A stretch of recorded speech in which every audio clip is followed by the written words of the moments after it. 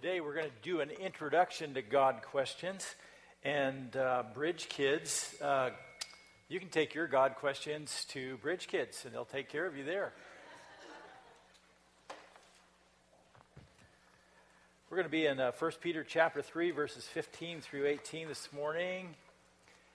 If anybody needs a Bible like this, just slip up your hand, and I think our ushers would be glad to get you a Bible if you want a copy of the Scriptures.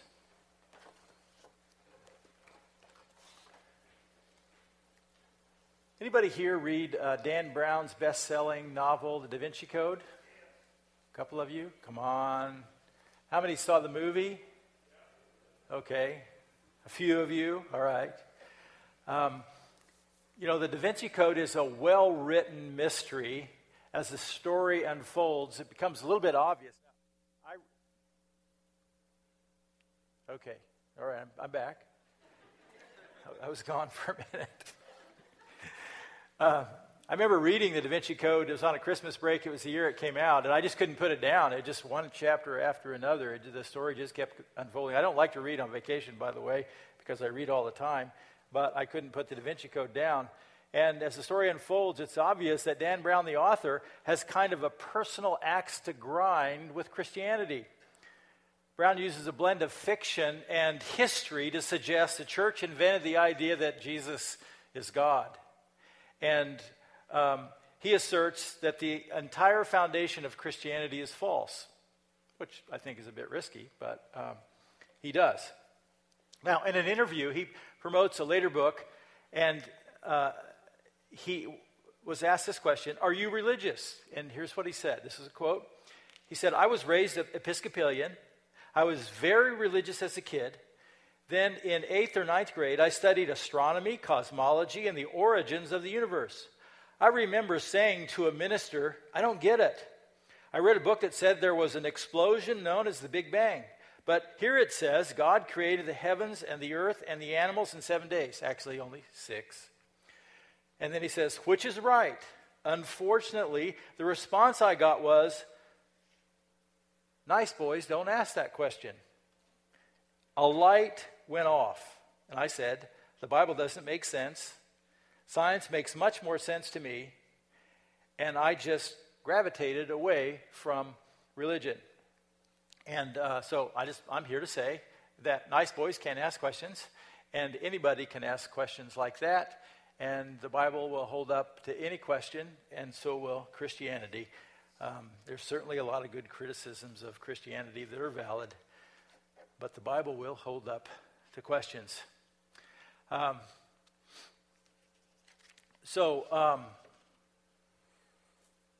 we're going to start with an introduction to God questions. And it's perfectly good to ask questions. It really is. Any question is a good question. But here's the deal. Don't just stop with the questions. Diligently search for the answer. A lot of people have questions, and then that's just it. And when it comes to the search, they're just kind of lazy. Some people have questions, and they don't search for the answers is because they don't want the answer, because if they got the answer, it might change the way they live. And so some people just avoid. So in the next 5 weeks, we're going to ask 5 major questions. And what are God questions? Let's look at that. Number 1, is God real? Is God real or not? So we're going to touch on atheism in that topic. Number 2, why choose any faith? Do I need faith? I'm pretty comfortable with just thinking things through myself. Reason is good. Number 3, how can a good God allow suffering? Is God good? How could he be loving if he allows suffering? Is God powerful enough to stop suffering? Number 4, is the Bible true?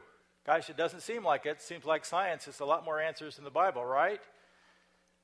Number 5, do all roads lead to heaven? Do all religions lead to God?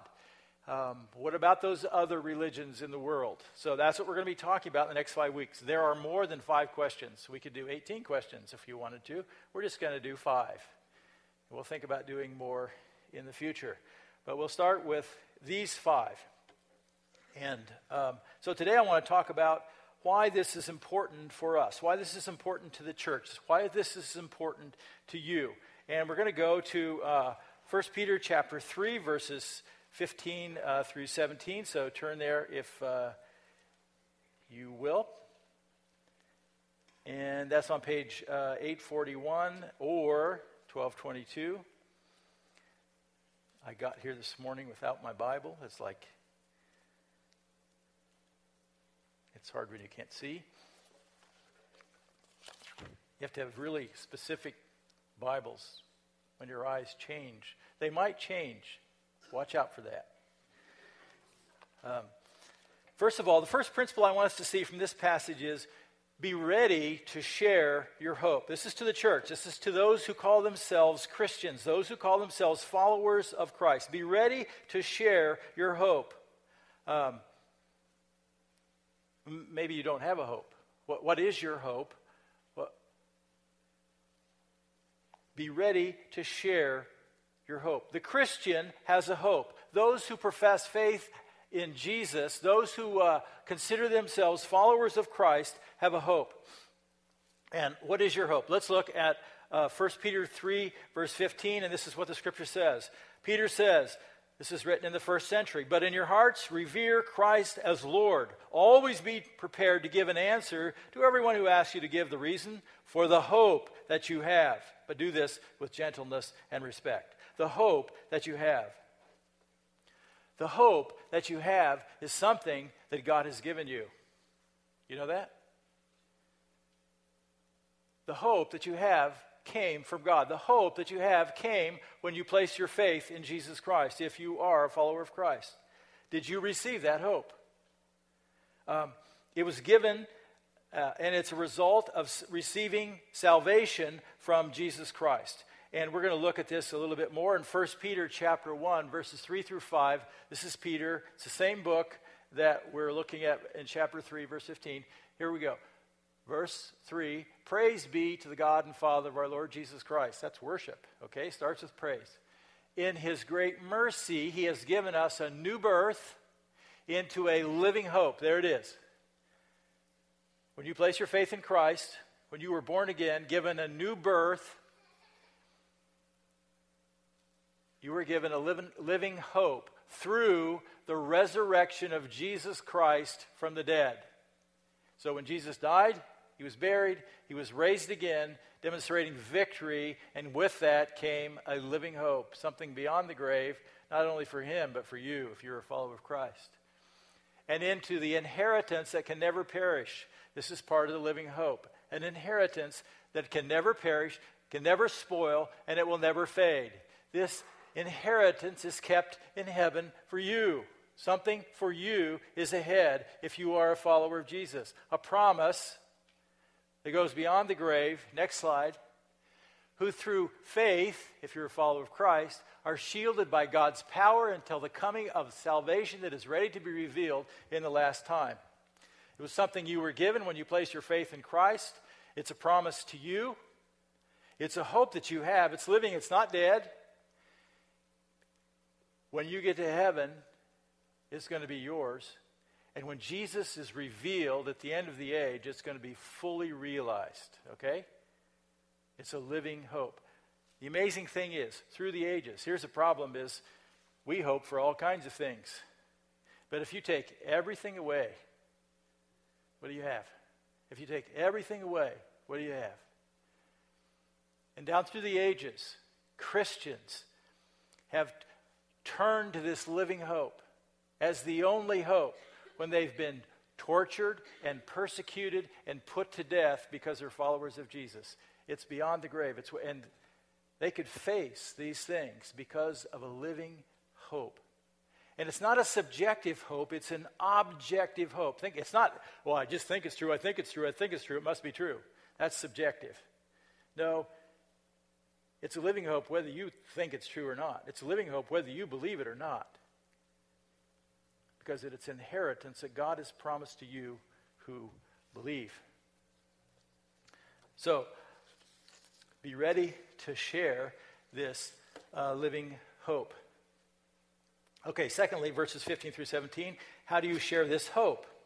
Peter tells us how to go about this. Verse 15, he says, "But in your hearts, revere Christ as Lord." I like the old NIV that says, "Set apart Christ as Lord." "Always be prepared to give an answer to everyone who asks you to give the reason for the hope that you have, but do this with gentleness and respect, keeping a clear conscience, that those who speak maliciously against your behavior in Christ may be ashamed of their slander. For it is better, if it's God's will, to suffer for doing good than doing evil." So, first principle is set apart Christ as Lord. Set apart Christ as Lord. Or revere him, as I like set apart. And set apart Christ as Lord in your hearts. Now, this is about your relationship with God. Now, let's just think about this for a second. When you place your faith in Christ, the Bible says the Holy Spirit came to live in you. The Holy Spirit indwells you. He is the Spirit of Christ. Christ is in you. Okay? And so you have Christ inside of you. And in your hearts, you need to set apart Christ as Lord. You need to take the time to be intentional about this and just remind him that he's number one, that he's Lord. He's Lord and I am not. He's the master, I am the servant. And the idea is I just need to intentionally do this. It's not like once in a lifetime I do this. It's kind of like every day. This is how I can be ready. I keep Jesus first. I seek first the kingdom of God and his righteousness. Then I worry about my kingdom second. So, set apart Christ as Lord. It's about alignment with him. The second one is always be prepared to give an answer to everyone who asks you to give a reason. It's about being ready, being prepared. People ever ask you about your faith? The more you live for Christ, the more they notice it. Is there something about you that stands out that they can tell? There's something different about you. You don't seem to be under your circumstances. You seem to be content with your life. You seem to have a hope. And I don't get it. That's what the non-Christian thinks when they see this person who lives with a hope that goes beyond the grave. It's a kind of hope when people come up to you and they want to know, what's different about your marriage? You guys seem to make it, you're not perfect, but you seem to make it go. You seem to have a love no matter what. You seem to face every day in a kind of a positive fashion. What is it about the way you raise your kids? There's something about you, the way you raise your kids is different. There's something about how you behave in the marketplace. There's an integrity about you that's, what is it about you that makes you tick? People want to know what it is if they see it. They want to know, why don't you sleep around like everybody else? What makes you different? And they might push you on it to see if you'll bend your boundaries there a little bit. People want to know, what is it? Why? Why do you live this way? Why do you choose that? And Peter says, be ready. Now, I'm going to jump outside of 1 Peter just for a minute, and I'm going to go to another passage. And number 3, the third principle is devote yourselves to prayer. Devote yourselves to prayer. And the passage is Colossians chapter 4, verses 2 through 6.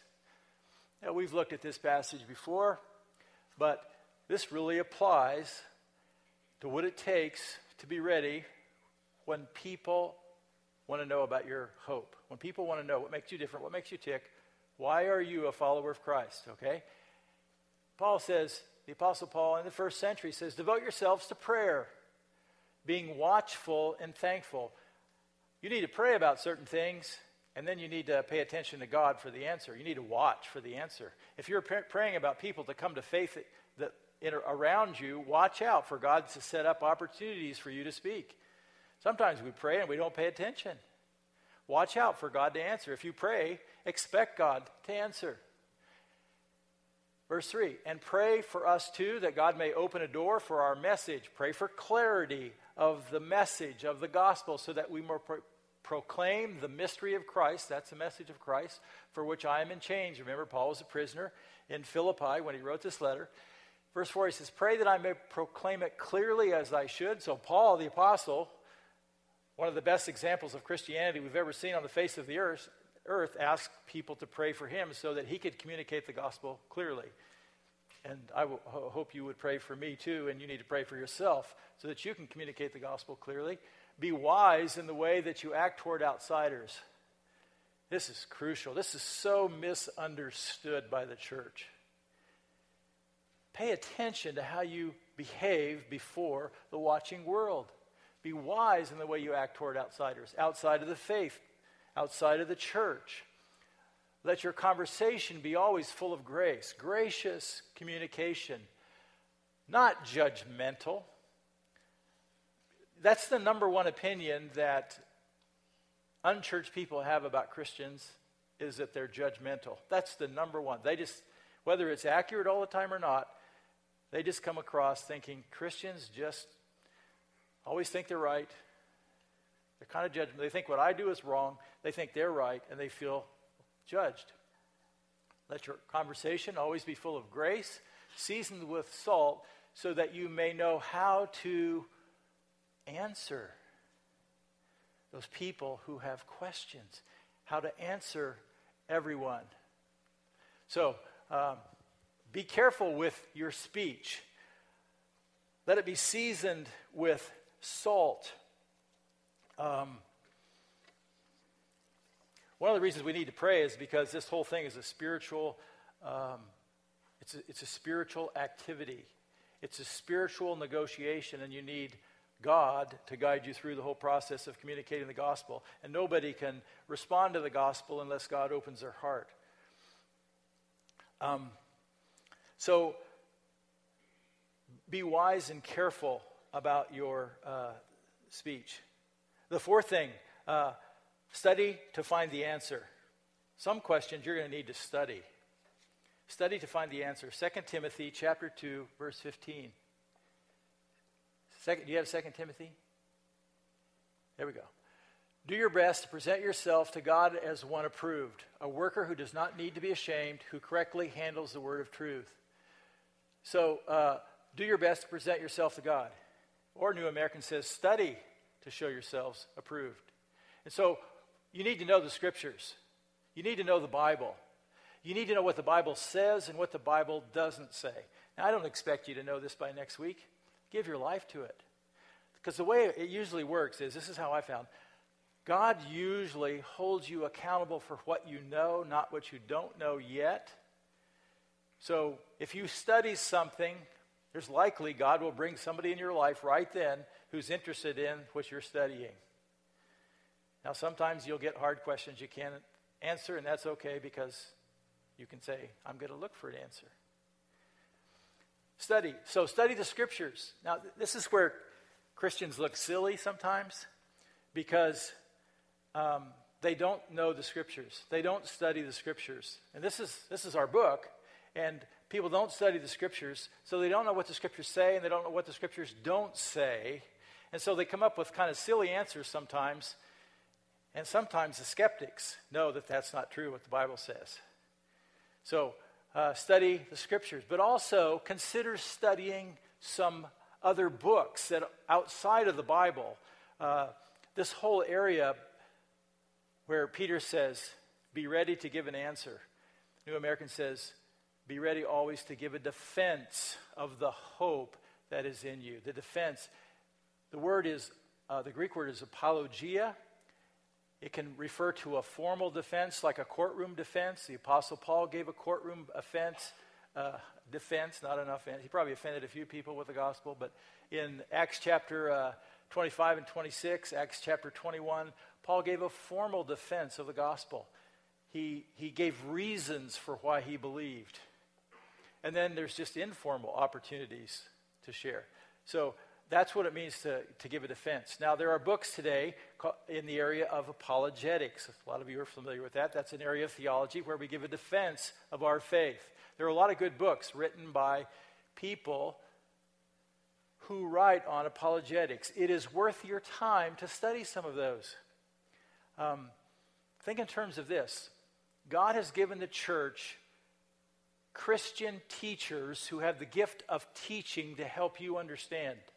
Sometimes they write their teaching down in books. You can learn from a gifted teacher by reading one of their books.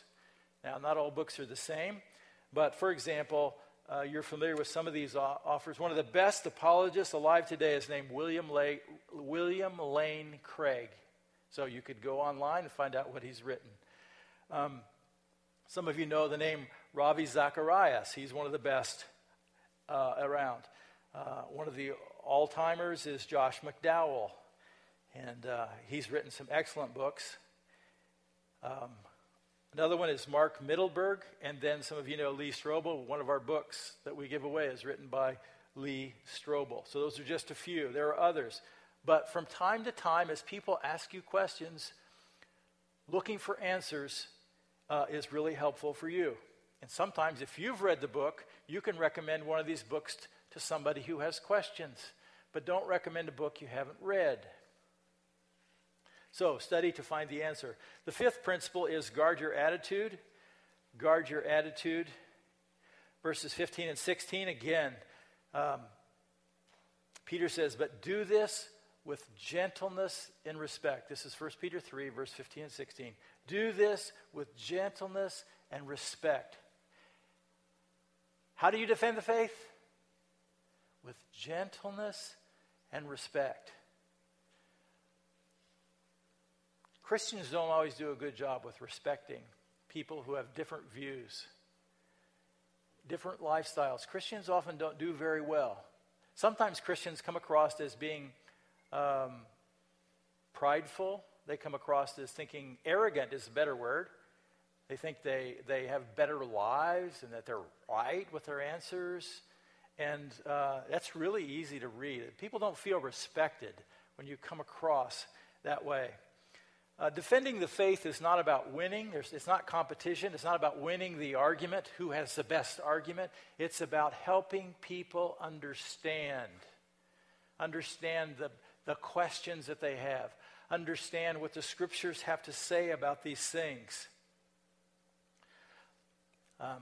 Verse 16, after doing this with gentleness and respect, keeping a clear conscience, so that those who speak maliciously against your good behavior in Christ may be ashamed of their slander. Keeping a clear conscience. You know, we've been talking about this in Psalm 32 and Psalm 51 about how important it is that our lives are in order before God, and we need to deal with our sin, and we need to be cleansed, 1 John 1:9, if we confess our sin, so that we are set apart for God ourselves. And this means about just walking with Christ, being in an intimate relationship with Christ, and then we can be a vessel to communicate and represent Christ. So, guard your attitude. Don't be harsh. Some Christians are harsh when they communicate. Don't be a know-it-all. And it's not about winning the argument, it's about helping people understand. So, be ready. Secondly, be clear about the message of hope. Verse 18, be clear about the message of hope. Why do we have hope? Because of verse 18. For Christ also suffered once for sins, the righteous for the unrighteous, to bring you to God. He was put to death in the body, but made alive in the spirit. This is one of the most succinct passages in the Bible about the gospel, about the message of hope, about the message of salvation. Christ died for our sins once for all. In theology, we call this a substitutionary atonement. Big name. What does it mean? It means Christ died for you. He was your substitute. He took your place. He was your stand-in. You deserve something else. He took it for you, death. Christ died for you. Think about this for a second. God chose a moment in history where he would take care of the entire sin penalty of the world. And it's when they nailed Jesus to the cross. That was God's plan to take care of all of sin forever. And it's because of who he is that he was able to pay it all. And an infinitely amount more than the penalty. Sometimes it'd just be fun if you had to get our math majors here and get the calculators out. Okay, how big is the sin penalty? And let's just put a value on everybody's sin. How much do you want? Everybody here has an amount that if they had to pay for, Jesus died. How much did he have to pay for you? And the point being, we could add up everybody in this room and everybody in Eau Claire and everybody in Wisconsin and everybody in the U.S. and everybody in the world. And then we can go back to the beginning of time and add it all up. And you know what? It would be and how about the people who haven't been born yet? Okay, let's add them in. The sin penalty is finite. There will be a limit. And Jesus' life had an unlimited value. He was infinitely valuable. He is God. The penalty is paid for. That's what the substitutionary atonement is all about. Once for all. It doesn't have to be done over and over and over and over. Once for all. The Apostle Paul in the first century puts it this way in Romans 5:8. He says, let's go, Romans 5:8. But God demonstrates his own love for us in this, while we were yet sinners, there it is, substitutionary atonement. Christ died for us. It was because of his love. He loved us so much, he would send his son. He loved us so much that he allowed Jesus to die for us. He loves you so much, Jesus died for you. You have to make it personal. He loved you. He knows your name. I couldn't do this. You've heard my story before, but when I was growing up and I heard John 3:16, I heard about the Bible, I just thought he died for the world. I didn't know he died for me. And you can laugh at that, okay? I just thought it was like the globe. I didn't know he knew me and he knew my name and he knew all about me and knew my thought life. He died for my sins. He knows all my sins. I didn't know that. And then, I get it. It's me. It's me and God. Oh, I could say God and me, but he's first. But Christ died for us because of his love. 1 Corinthians 15, 1-4. You've heard me use this passage a few times. This is the Apostle Paul to the first century church. Now, brothers and sisters, I want to remind you of the gospel. So here it is. It's definite article, the gospel. There's no other gospel. There aren't parts. It's the gospel right here. The gospel I preached to you, what you received, on what you have taken your stand. By this gospel you are saved if you hold firmly to the word I preached to you. Otherwise you've believed in vain. Next passage, next slide. For what I've received, I pass on to you as of first importance. So like how important? Like there's nothing more important than this. First importance. That Christ died for our sins. You starting to get the message here? Christ died for our sins. That's substitutionary atonement. This is the main message of the Bible. This is, if you want to reduce the Bible to one little phrase here, it's Christ died for our sins. According to the Scriptures, that he was buried, that he was raised on the third day according to the Scriptures. The reason they buried him is because he was dead. It proved his death. The people who executed him realized he was dead. They put him in the grave. And then he was raised on the third day according to the Scriptures. He said he would be raised on the third day. And he did this to demonstrate victory over death, victory over sin, and victory over the power of the devil.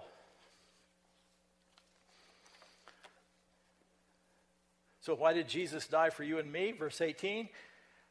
For Christ also suffered once for sins, the righteous for the unrighteous, to bring you to God. He was put to death in the body, but made alive in the spirit. Why did he die? To bring you to God. To bring me to God. That's the desire of his heart. Is for you to be in a relationship with God. And if you are already in a relationship with God, the desire of his heart is to use you to bring others into a relationship with him, to share the message, to help answer questions that people have. So, the gospel is good news. Why is it good news? Why is it so important? Because of our situation, because of our need. What is our need? I'm going to walk through several passages here. And I'm going to clarify a couple of things. What is our need? Romans 3:23. It's so basic. Some of you are going to shut down because I already know that. Romans 3:23. For all have sinned and come short of the glory of God. This is our current situation. The Bible says all of us have sinned. All of us fall short of God's standards. All of us, or none of us, measure up to God's standards. What are God's standards? Matthew 5:48, be perfect as your heavenly Father is perfect. Okay, if you do that, you'll be okay. You don't need to believe in Jesus. But the Scripture says all sinned. All of us. Every person. And that's our situation. Isaiah 53:6, go back 800 years before the birth of Christ. This is a great passage. We all, like sheep, have gone astray. We're like animals. We drift off. We're not perfect. Each of us has turned to our own way. We tend to be selfish and self-centered and self-absorbed and self-focused. I think selfish too. And here's the gospel. And the Lord has laid on him the iniquity of us all. That's the gospel. Christ died for us. 800 years before the birth of Christ, Isaiah was speaking of Jesus right here. And the Lord has laid on him. Jesus is the him. The iniquity of us all. Romans 6:23, for the wages of sin is death, but the gift of God is eternal life in Christ Jesus our Lord. So, the Bible says we're sinners. This is our situation. This is our need. And we need to understand that there are consequences that go with that, and it's death. But it's not physical death, it's spiritual death. It's about separation from God for an eternity. Jesus called this hell, to be separated from God for an eternity. So, the wage of sin is death, but good news, there's a gift. The gift of God is eternal life in Christ Jesus our Lord. Isaiah 59, verses 1 and 2, 8 centuries before the birth of Christ, surely the arm of the Lord is not too short to save. It isn't that God doesn't have the power to save. He can. Can you believe that? Surely the arm of the Lord is not too short to save, nor his ear too dull to hear. I mean, he doesn't have any problem with his hearing, does he? I mean, if you pray, he could hear, right? Okay. But your iniquities have separated you from your God. Problem is sin becomes a barrier between us and God. Your sins have hidden his face from you so that you will not hear. And so left on our own, our sin keeps us from God. It puts up a barrier from God unless we decide to change that. And we're separated. And we're separated for an eternity. What is our responsibility? Thank you for asking. I knew you would get to this question. If my sin separates me from God, what must I do? What must I do to be saved?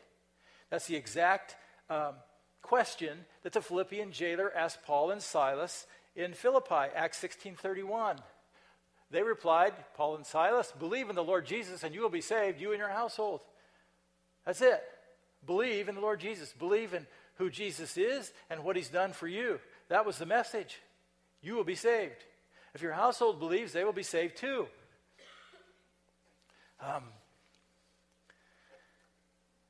Believe on the Lord Jesus Christ. You have next, right underneath this. You don't have that. Okay. Believe in the Lord Jesus, and you will be saved. Believe means to trust. It means to have faith. It means to rely on Christ. It means to take God at his word. It means to count on him and what he's done. It means to be personal with God. John 3:16, next one. For God so loved the world that he gave his one and only son. There it is again. It was because of love. He loved you. Put your name in there. So loved the world. He so loved Jerry Kellen. You put your name in there.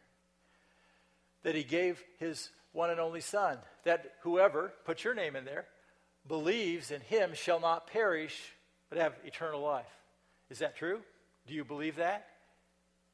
Is that a promise? Or is that like for other people, everybody but you? I always had a hard time at first thinking God's promises referred to me. I could see, well, they probably refer to Sue because, she gets it. But Why would they refer to me? Ephesians chapter 2, verses 8 and 9. For it is by grace you've been saved through faith. So we're coming back to this issue of faith. That's how you get saved. It's by faith. It's about believing that message. Christ died for our sins. It is by grace you've been saved. Grace is unmerited favor. I don't deserve it.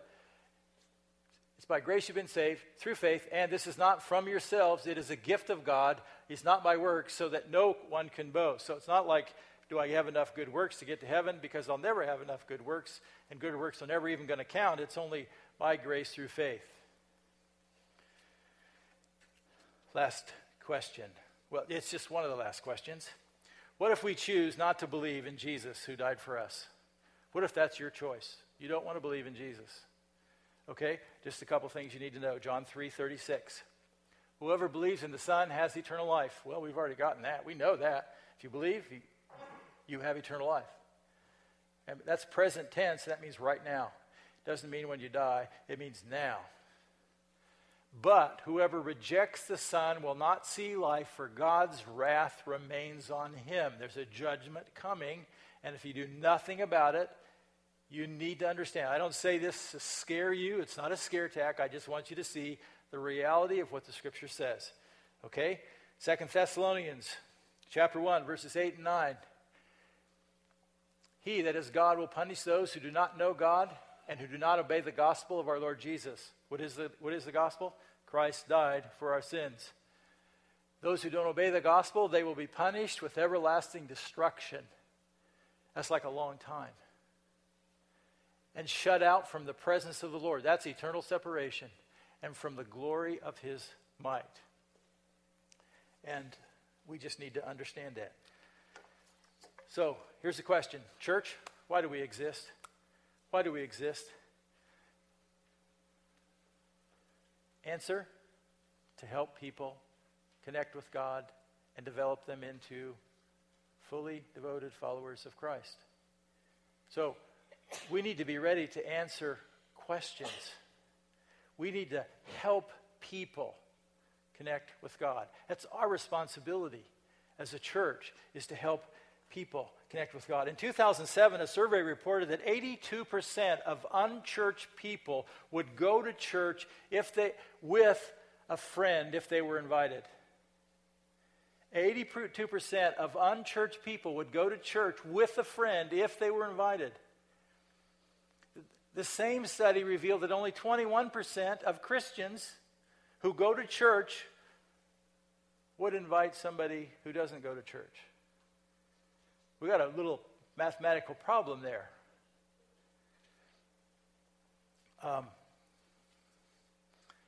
Here's the last question. What if you're here today and you have never placed your faith in Christ and you'd like to?